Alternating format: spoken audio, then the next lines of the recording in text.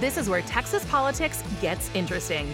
Here again are two guys named Jason, some great guests, and cold Texas beer for another smart conversation on Yall-itics, the unofficial political podcast of Texas.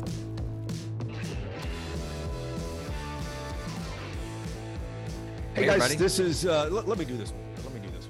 Well, okay, I'll let you do the whole thing. I'm just going to log off now. So, no, because, listen, sometimes things just fall in your lap, right? They do. This is not the podcast we were anticipating to release for this episode, but we got a phone call the other day, and you got a phone call. Let's say it like it really is. Whiteley is connected to everybody. Nobody knows me, and the few people who do don't like me. So Whiteley gets all the calls, and I just come along for the ride. Never mind who got the call. Point is, they called us, and they said, "Hey, would you like to have on the two prosecutors who are going to present the case against Ken Paxton to the Texas Senate?"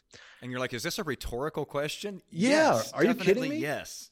And the prosecutors, if you've been around Texas for a minute, you'll know the names. If you haven't been around Texas for a minute, you probably know the names. If not, you should know the names.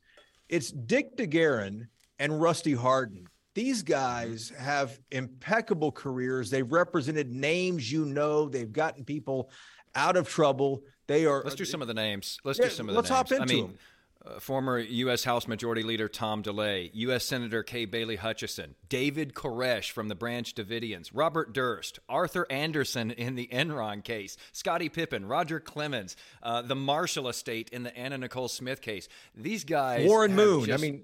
Warren Moon. Yeah. Just over the years, these huge celebrity cases, athlete cases, huge financial scandal cases, they've been at the heart of so many of these. If they ever come to pick me up for whatever I've done, these are the guys I'm calling. I'll probably have to sell my house and cash out the 401k and everything else to pay for them, though. I've watched both of these guys. I worked in Houston before I moved up to Dallas, so don't hold that against me. But I've watched both of these guys present cases, defend their clients, and these guys are incredible to watch. They're amazing to watch. So these will be the guys in August, if not sooner, who will be presenting the case for impeachment and conviction against Ken Paxton in the Texas Senate. And Jason, this gives you an idea. We've got a dozen members of the House who are also impeachment officers, who are going to handle the impeachment, and who are attorneys. Yes. This, though, naming these two marquee names that are, they're described as lions in the Texas Bar Association. Naming these two to this case lets you know what the House is putting into this impeachment against Ken Paxton. This is not just a shot across the bow. This is a shot straight into the ship to let them know that this is going to be a marquee event. Yeah, the message it sends by hiring Rusty Hardin and Dick DeGuerin is incredible. It surprised me when I heard it. I called a friend of mine in Houston, and the first thing he said is, "Did you hear what happened with DeGuerin and Hardin?" Both of these guys are Houston-based attorneys. They've represented people all over the United States, Republicans, Democrats, all across the political spectrum. That doesn't matter. These guys are trained and honed in on their legal expertise, and they arguably do it. I have a lot of attorney friends. And maybe I should have gone to law school, but these guys are arguably, not arguably, they're the top of the top. I think any attorney friend of mine would probably say the same thing. Yeah, we both, by the way, should have gone to law school. I've thought that many times over the years. Podcast school. Okay, with no further ado, though, let's jump right in here, because you don't want to keep two guys like this waiting anyway. Jason, we can't even afford the time with them that we've already taken leading up to this. So let's dive in. I've got a million questions. First of all, guys, thanks for being here. It's an honor to even have you guys here. I've watched both of you in trial. Dick, I've covered the Durst trial in Galveston. I've seen both of you guys do your work, and it's for any Texan or any listener who hasn't seen it, please watch at least the next trial coming up here, because it's fascinating to see these two pros. But let me start with this here, and I'll ask both of you what you think about it. You're usually defending folks like Ken Paxton. You're not prosecuting folks like Ken Paxton. I know you have a prosecutorial background, Rusty, but tell us how this started. Who called you? Why did you say yes? How did it all come about? Rusty, we'll start with you. I got a call from the speaker and the vice chair Saturday afternoon after the vote, probably about an hour or so or two after the vote. And then I talked to him again on Sunday, and I said yes. I hesitated for about a minute because, as I've told Dick, I have 5 grandchildren, and we had 2 different scheduled vacations with them, separate with the 2 families, just because they've got different ages. And this, depending on the schedule, this may be a huge problem there. But that's how I got contacted then. I think Dick can tell you, but he was probably contacted roughly right at the same time. And was Yeah, it same question? I was contacted right after the impeachment vote by Andy Murr, the chairman of the investigating committee, and I hesitated for about a nanosecond. I'd been watching this for quite some time, and I was eager and honored and flattered to be asked to sit in it. I found out about Rusty's involvement after I said yes, and that even made me more happy that I was in it, because it's a great opportunity for us to work together. Yeah, and I want to just jump in there to say I totally agree with everything you just said. It was the chairman also that I talked to, but the more important thing is what Dick said, that I think we're both honored and flattered. And I will add into what he was saying is, I think, because Dick has said this as well, I don't think, even though we followed it in the media and all, I think the facts are much worse than either one of us guessed, that we did not know until the last week started reading things. Mm-hmm. Yeah. I want to ask you, Rusty. Go ahead. About Rusty having a prosecutorial background. Actually, I started in the DA's office also, just as Rusty did. We both got our starts there. I didn't stay as long as he did, and I fully recovered from that. But having said that, as lawyers who've practiced in the courts for a combined total of over 100 years, we're quite accustomed to evaluating the prosecution's case. And when it comes to evaluating the case here, the evidence is strong as horseradish. And Rusty's right about that. It's worse than the public knows. Just to ask you real quickly there, though, to put a finer point on that, you all have made these just legendary careers, though, out of being defense attorneys. Why this case? What you both of you have nothing to prove anymore. You've done this for years. You've had high-profile cases. Why this case? Why did you decide I need to be on the side of the prosecution and I will say yes to this? For 7 years, his conduct in all kinds of ways. It's not a single incident or 2 or 3, as I've said. It is a whole pattern of conduct that is just a cancer on the justice system in Texas.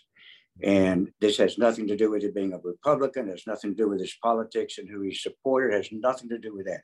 It has solely the way he has conducted himself and made a mockery of the top chief law enforcement officer in the state of Texas. And one of the things I think Dick and I have agreed on real quickly, I take my hat off to the Republicans in the House that voted this against one of their own and put the state and the state's interest above party. I mean, that vote is really, really fascinating to me. 61 Democrats, 60 Republicans, many of them people who have supported him, and many of them who agree with him politically. But they took a giant step up and put the welfare of the public in the state of Texas above their own party. And I think they're entitled to deserve nothing more than tremendous compliments for it. I agree wholeheartedly. And another thing that I want to say, and I'm sure Rusty and I agree on this, we've dedicated our professional lives to the court systems, to the justice system, and we don't want a crook in it. You can't trust the outcome of a case unless you've got honest people on both sides with integrity who follow the rules.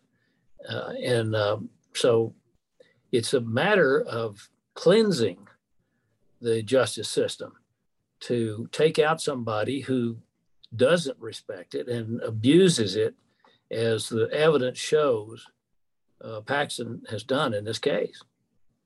I hope you don't. Go ahead, Rusty. I was just going to say that the interesting thing about Dick and I doing this together is we've sort of been on different routes. Though he started as a prosecutor, I was there over 15 years, and I was 49 before I went into private practice. Dick went in much earlier, made a whole bunch of money long before I was even in private practice, and represented some people. If you look at who we've represented, this thing is kind of consistent for our careers. I've prosecuted Republicans, I've prosecuted Democrats, I've represented Republicans, I've represented Democrats. And Dick's case, you know, he's represented a Republican senator, he's represented a public congressman, and our careers, it's kind of funny that we end up at this stage on the same side, because many times, most of the time, we were either against each other on an issue or actually the case. But what we've discovered very quickly, we've had uniformly the same reaction to being appalled at the facts.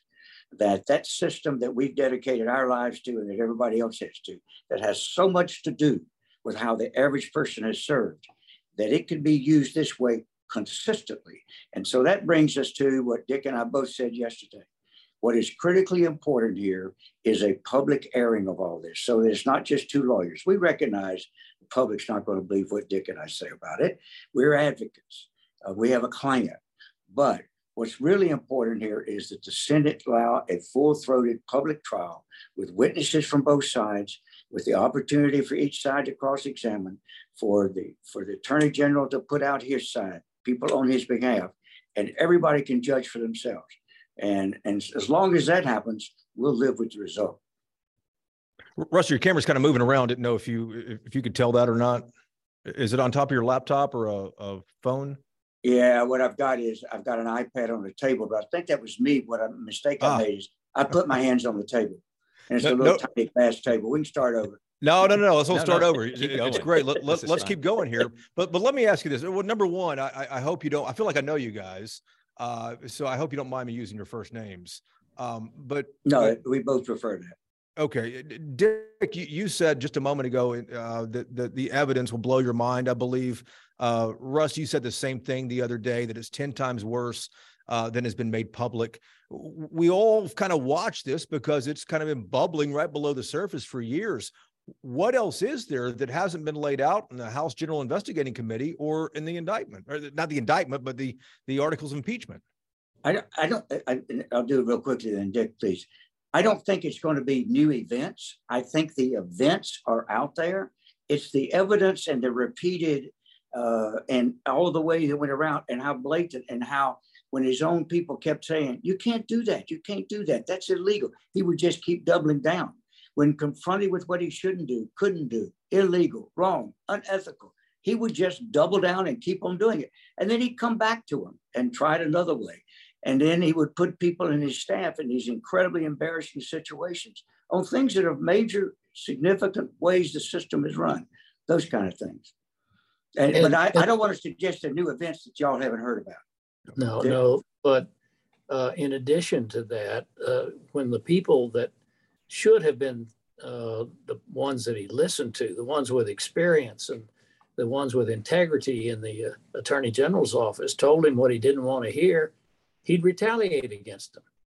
That's part of what this is about. And in fact, if it hadn't been for those people, the whistleblowers who tried to tell him, don't do this, and then when he kept on doing it, they went to the authorities, he punished them for whistleblowing. And finally, he had to settle a $3.3 million judgment. And then he tried to get the people of the state of Texas to pay for it. And that's the most incredible thing. It's outrageous. You know, the committee made very clear in its reported issue this would never have happened if he hadn't had the gall to go to this legislature and ask him to pay for money for his misdeeds. And the reason the settlement was happening, of course, was keeping the public from knowing and going through the discovery process. Those what was settled, just so the public knows, is where the whistleblowers were fired for the things that they said, and they told him not to do. And so they reported to law enforcement, as they were ethically and morally obligated to do. He fires them. but they sued. But before discovery starts and before witnesses are deposed and all of that, that would have really showed how outrageous what he'd been doing for 5, 6, 7 years was, he settled. And then with the all-time Hutzler reaction, he asked the legislature to pay for it. That's what started the investigation. It's not about politics. It's about that. I want to mention one final thing. The impeachment process is not to punish the offender, okay? It's designed to protect the public. And in protecting the public, you remove the person from the office while it's being determined whether he should be permanently removed. Whether or not he gets punished with criminal conduct or anything like that, that's over for the regular courts, the regular course of events that every citizen faces. This process is to decide whether his conduct has been so egregious and such a basically a treasonous act to the public, to his obligation, to his duties, as to whether he ought to be removed. Paxton has already come out, of course, and said, though, that, you know what, the voters knew about these charges against me, and I've been reelected and reelected. But if you go back and you look at the polling, most voters said that they weren't terribly familiar with the charges against him. So I'm curious, we're in summer here. This is going to happen in the summer. People are busy doing other things. Are you able to put on a case there in the Capitol that people are going to be able to A, follow, B, pay attention to, C, understand when you lay this out? Because it's one thing, you've got to convince these senators, but don't you also have to convince the people and get their attention with this? You two have never had trouble, by the way, getting people's attention when you go to trial. Well, I understand that problem. And there's an old saying in the Navy, and that is, there's always some sailors that don't get the word. And so there are people that just won't pay attention to it. But I'm hopeful that the public will see, because it's the public's best interest that we're after here. And what we're supposed to do, what Rusty and my obligation is to do, is to present the evidence. And in doing that, what we're greatly helped by the crew that went before us, the special investigators that were appointed by the investigating committee, all fine lawyers and investigators who dug deep and in very pressing circumstances, in just a few months, found the witnesses and got them to go on the record to substantiate, and they learned more, to substantiate all these articles of impeachment. There's 20 of them. And they're specific, and the evidence is there. It's very strong. Another thing is, when the Attorney General says everybody knew that and still reelected him, and that's what he's really trying to put his hat on there, is the forgiveness doctrine that says essentially, if bad conduct about a public official is out and the public knows that and they still reelect him and everything, then he gets forgiven. But what he omits to say is two things. One is the public really did not know. And Dick and I, we followed this in the newspaper as much as anybody. We had no idea of what the true conduct was, how repeated it was, and the nature of it. So the public did not know. In fact, nobody really knows until they hear this evidence. And the committee the committee that heard it didn't know before then. But the second thing is, forgiveness doctrine doesn't apply to the impeachment process. The legal reason is the impeachment process is built into the Constitution. And the Texas Supreme Court has ruled that the impeachment process is not subject to forgiveness, because if it was, no matter how outrageous the conduct the official committed, he could never be criminally charged, because the forgiveness doctrine, if it applied, would mean that one trial he had in impeachment forgave everything.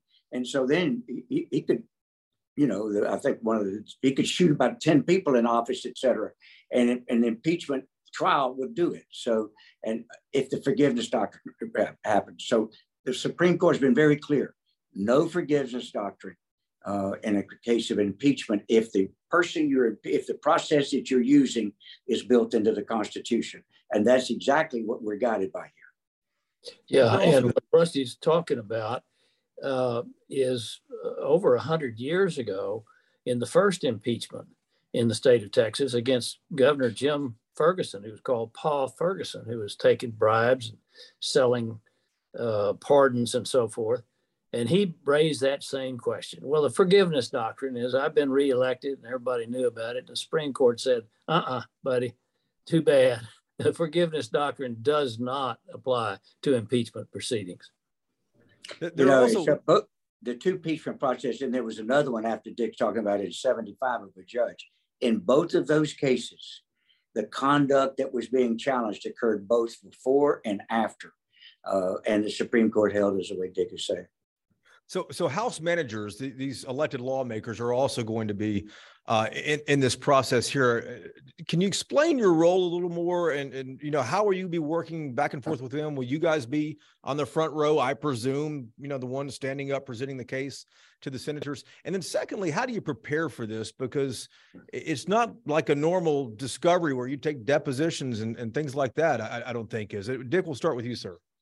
Well, yeah, what we believe, of course, the rules haven't been written yet, but what we believe is that Rusty and I will be the prosecutors. We will be presenting the evidence to support the articles of impeachment. As far as preparing for it, so much of that has already been done for us by these fine people that went before us. And the way to see their presentation is to go see the presentation they made to the investigating committee. But we've talked with them, we've met with them. We know all of them from past experience, and we have tremendous respect for them. They're all younger than we are, but then everybody is. Well, you know what? It'd be easier to act like they weren't if Dick wouldn't keep telling everybody how long he and I have been doing this. But I agree. It's a great staff, and we'll hopefully we'll be putting on witnesses, and that's the way we will try to do it. What do you mean, hopefully, Rusty? Are those witnesses not locked up or what? No, because what Dick just said, the rules are going to be developed by the Senate, and we won't know what those rules are until June 20th. But presumably it will be as much like a trial, although it's not a trial, not like a criminal trial, but as much like a trial in terms of its openness, its exposure, its transparency with witnesses and cross and so on.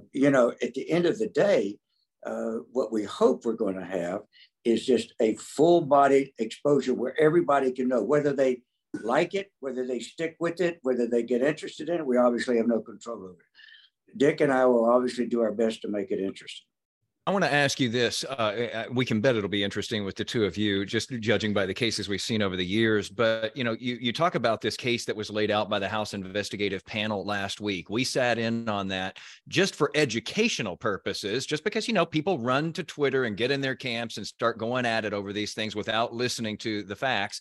So we put it on this podcast in its entirety for people to listen to, just for posterity purposes. You'd be amazed how many people have downloaded that and listened to it. It's quite surprising and actually kind of comforting, really, that people are paying attention.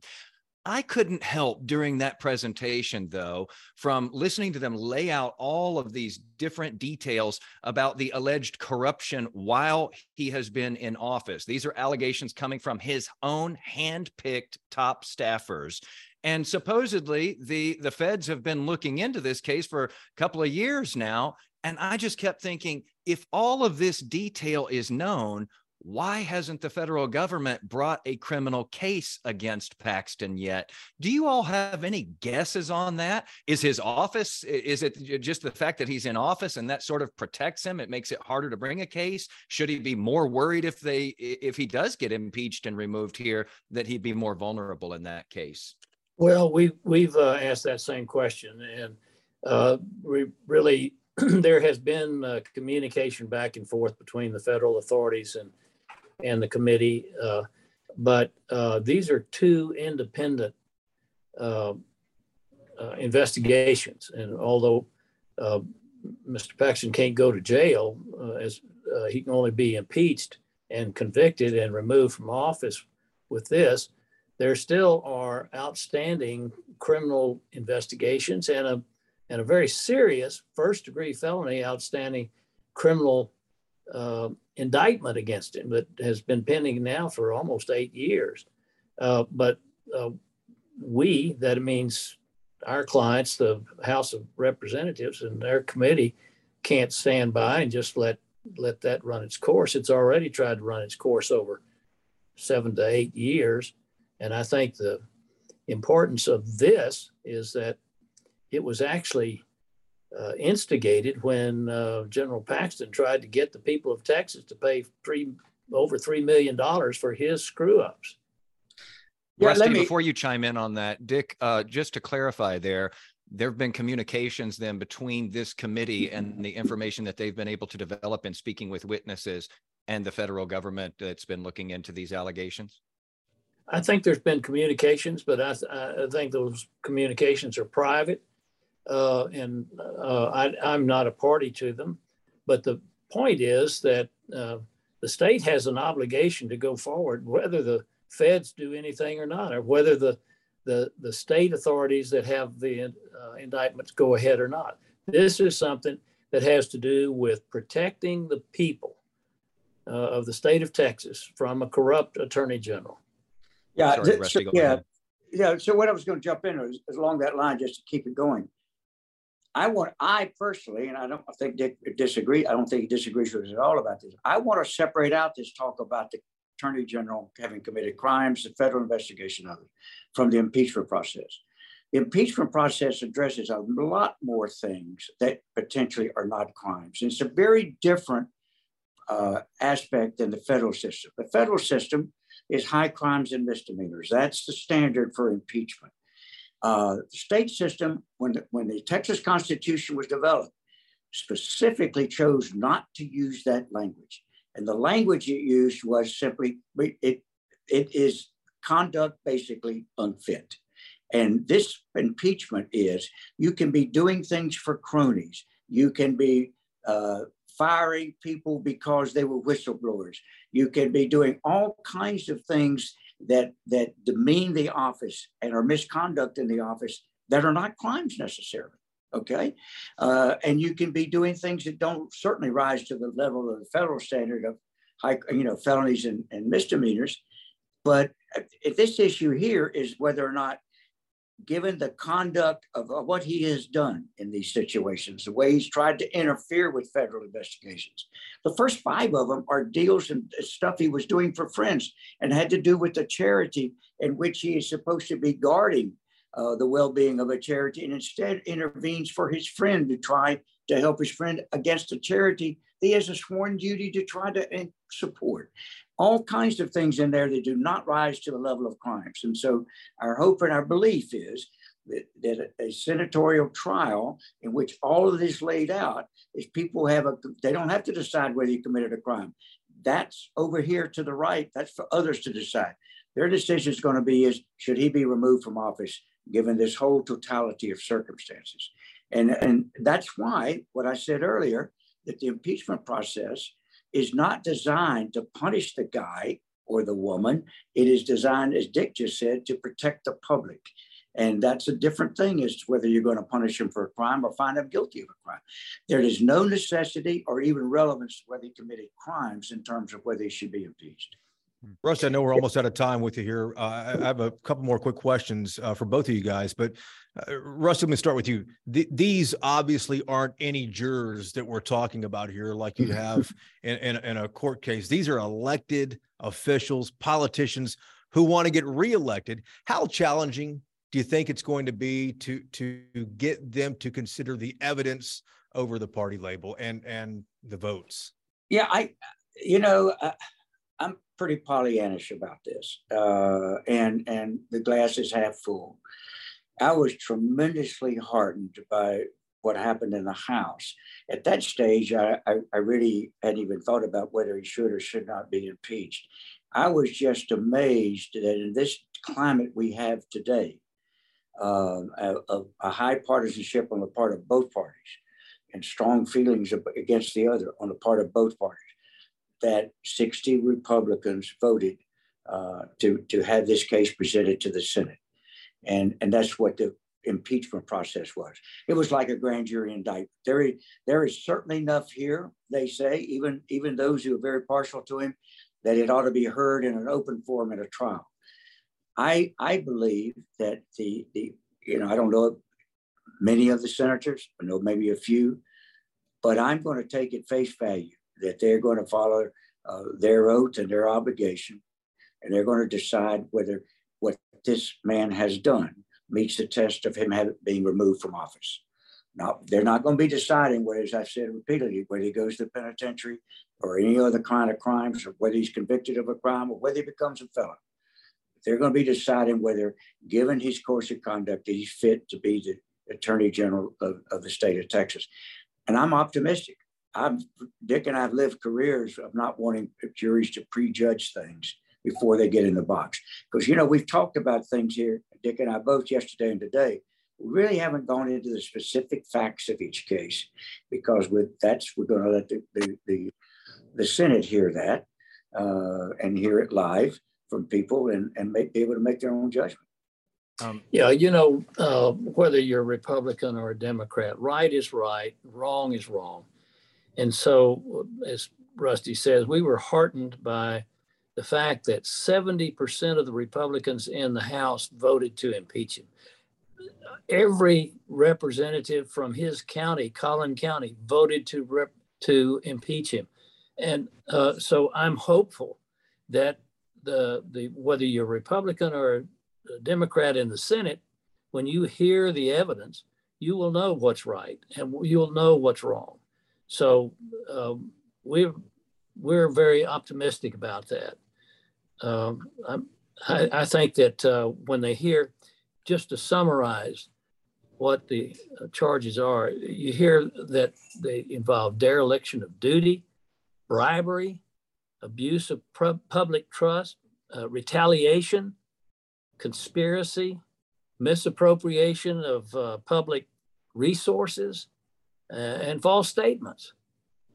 How can a senator, Republican or Democrat, liberal or conservative, in due conscience allow someone like that to remain the top cop of Texas? Guys, I have a quick two-part question for you here, and I say that because that's the way I filibuster and keep Whiteley from talking. The first part is a quick one. If I were in trouble, you two, I would definitely love to call you to help me out. I don't think I could afford you. Is this a well-paying gig for the two of you? It's not pro bono, but it's not anywhere near what Rusty or I are worth. Okay, that's a good answer. I like that. I don't know what it's worth. I think what we ordinarily charge. No, we've both taken a considerable discount, and I think the fees will become public at some time. I can't imagine they're not, and people can judge for themselves. But it's obviously a very, very strong discount from what we would ordinarily do. But as Dick said, it's not pro bono. We don't want to make anybody think it is. And even if we wanted to, there's a rule against, gifts of public service. And actually, so the state has to pay just like everybody else does. But we want to take into consideration that it's the state, and that at the end of the day, we hope that they get what they've paid for. But if they don't, to go back to what the last question is, I really am optimistic that we'll get a fair trial from the Senate. And then if it's all open and contested, as we talked about, then the public can decide whether they agree with the Senate, and the Senate can reach their own conclusions. But we haven't mentioned that it requires 2/3 of them. Mm-hmm. The second part of that question was the Texas Tribune said that the House has brought in, quote, history book level attorneys. Both of you, y'all chuckle, but you're legends here in this state.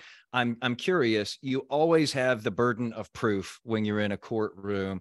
With this particular case, how much does the burden of history sit on your shoulders? Because obviously both of you feel a real drive to take this on. I'm very conscious of that. There's only been 2 other impeachments in the history of Texas, and I'm very conscious that this is important and that history will be written whatever happens here. And in that regard, and I don't want to sound too maudlin, but I want to set an example. And I know that Rusty feels this way. I want to set an example so that the people can look at what lawyers do, what we do, and be proud that because lawyers, they don't have a lot of social standing with people generally. Well, Ken Paxton's a lawyer, and a lot of people are not feeling good about what they've heard about him right now. He's an embarrassment. I'm sorry, what'd you say, Dick? I said he's an embarrassment to every honest lawyer. I'm sorry, Rusty, I cut you off. No, that's all right. In the mid-'60s, 1965, I went to Montgomery, Alabama to teach school. I got there in August of 65. Selma, Montgomery was February of 65. I taught the son of a judge named Frank Johnson, who I still consider the greatest judge at the district court level that I could ever imagine. He made many of the civil rights decisions that were so key. He had to have an FBI agent down park outside his house his entire time because of the unpopularity of his decisions. I think lawyers have forever been called, and he's the judge that allowed the Selma to Montgomery March. And I think lawyers are periodically called on trying to do something that they think is important to the system and to society. I started out as a history school teacher, American history. That was my first year before I went into the Army. My oldest son is a school teacher, teaching American history, interestingly enough. I like Dick, and Dick has a much longer history in Texas than I do. We got started, and I'm going to learn a lot more stories about his family, interesting stories from a history standpoint, because I grew up in North Carolina, and we came to Texas in '72. So we've been here that long, but we haven't been here as long as Dick and his family. And this state, we take a lot of heat nationally sometimes about extreme things that may or may not happen, or weather or events or sports or what. But deep down, I'm always conscious that I'm really glad I got here and have been here this long, because this is a state that honors honor. And this is a trial about dishonor, and whether or not that dishonor is sufficient that he should no longer hold his office. What the history has been real clear is holding public office is not a right, it's a privilege. So the impeachment process is not, he's entitled to a fair hearing, but the impeachment process is not about whether or not he's being deprived of a right he has. He doesn't have a right to hold office. He does it with the privilege. And he has the privilege is to do things better and differently than he's done. You guys have been generous with your time, but before we let you go, we don't get a chance to talk to a couple of icons like you guys very often. Considering all the stuff that you guys have done, the clients you've had, the cases you've tried, what do you want your legacy to be? And Dick, we'll start with you. Well, I've thought about that. Of course, I'm very proud of the teaching that I've done for 25 years at the law school at the University of Texas, and of my alumni, the kids that I've taught. I want to set an example that I can be proud of, and they can be proud of, and that my children and grandchildren can be proud of, and to show the general public, the people of Texas, what lawyers really do and how we are servants of the people. The justice system is there because it rights wrongs. And that's what we're trying to do. Rusty? I think on a personal level, I've said many times, the thing I'm most proud of is that I've got two sons doing public service. One's a school teacher and one's a police officer. But in terms of my own life, I just, it would be, they ask you to pick things, and I would say he tried to do it right. He cared. I know Dick cares, I care, and we've given our professional lives to the profession of the practice of law. And when people go over the line and don't do it the right way and have the potential to harm so many people, it's time to answer the call. The magnitude of this impeachment, that's part of both of your legacies, don't you think? Yeah. For better or worse, yeah. Yeah, this I think right up the top. Yeah, I tell you, what's interesting to me is what I referred to earlier is I'm really happy that Dick and I are doing this together, because we traveled separately for so long. It's kind of fun to meet up at this time. Yeah, Rusty, I'm sorry. Let me ask you: do people ever still heckle you with what Anna Nicole Smith called you? I was in the courtroom that day in Harris County, and every time someone says Rusty's name, I think, "Screw you, Rusty." Yeah, actually, you ever still hear that?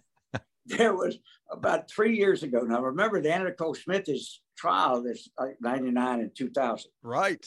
And there's this little blue-haired ladies in the back of the plane, and just as I put my bag up on a Southwest Airlines flight, she yells out, "Screw you, Rusty." So I that never bothered me. It's part of the same old thing. Just so they spell your name right. But at any rate. It lives on still. I'm sure that both of you have been called plenty of things over the years. As we let you go here, that you're going to be called Democrats and liberals or rhinos or whatever it is. We've already been hearing that about some of the folks in the House and the Republican side who voted for impeachment here. I think that this is a sort of a testament to how you feel about that, Rusty. We're having to wrap this up now because you've got something to go to. Can you explain what that is and how that fits into this puzzle? Yeah, well, actually, it is ironic. So 29 years ago, in February of 94, a guy named Bob Fisk was appointed the special prosecutor to investigate the then President Clinton about conduct when he was the governor. And I was contacted and asked to be the chief trial lawyer for it. Primarily, I only got the job because of my accent, because the case was in Arkansas, and Bob and a lot of the staff were from New England or New York, et cetera. And they thought that might not play well in Little Rock, Arkansas. But I did that for a year, and it wasn't part of the impeachment process. I worked under both him and Ken Starr, and then I left before it got to the Monica Lewinsky stage and the stuff that led to impeachment. But it was the beginning of investigating a very prominent Democrat. And just as I said earlier, Dick and I both had both prosecuted and defended both parties. And I expected in like this coming week, I'm tilting at windmills or tilting at a Democratic official in Harris County that's very popular. The day after, tilting down on behalf of a couple of women that people would say were on the other side of the political spectrum. So I think that, I don't know what party Dick belongs to, and I've belonged to both. I have belonged to both back and forth, and not always the same deal. I said the other day, I think it's so important that this thing rise above party, that it truly doesn't have anything to do with being a Republican versus a Democrat. And I think it's totally irrelevant. And quite frankly, I like and really enjoy people in both parties. But you're there in New York right now for a reunion, sort of all the Whitewater folks. The 29th the Clinton investigation. I'm about to go down and have a glass of wine with a bunch of people that we all. Every year you see the aging process, right? I'm looking forward to seeing 29 years later. How does everybody look? But that's what it's about, guys. Gentlemen, thank you guys so much. We really appreciate the time and the generosity. We'll be watching as this happens this summer. And I do hope you guys get some vacation time in, because you definitely deserve it with the careers you've had. Thanks for having you guys. Take care. We'll have to do this again sometime, guys. Thank you so much. Bye.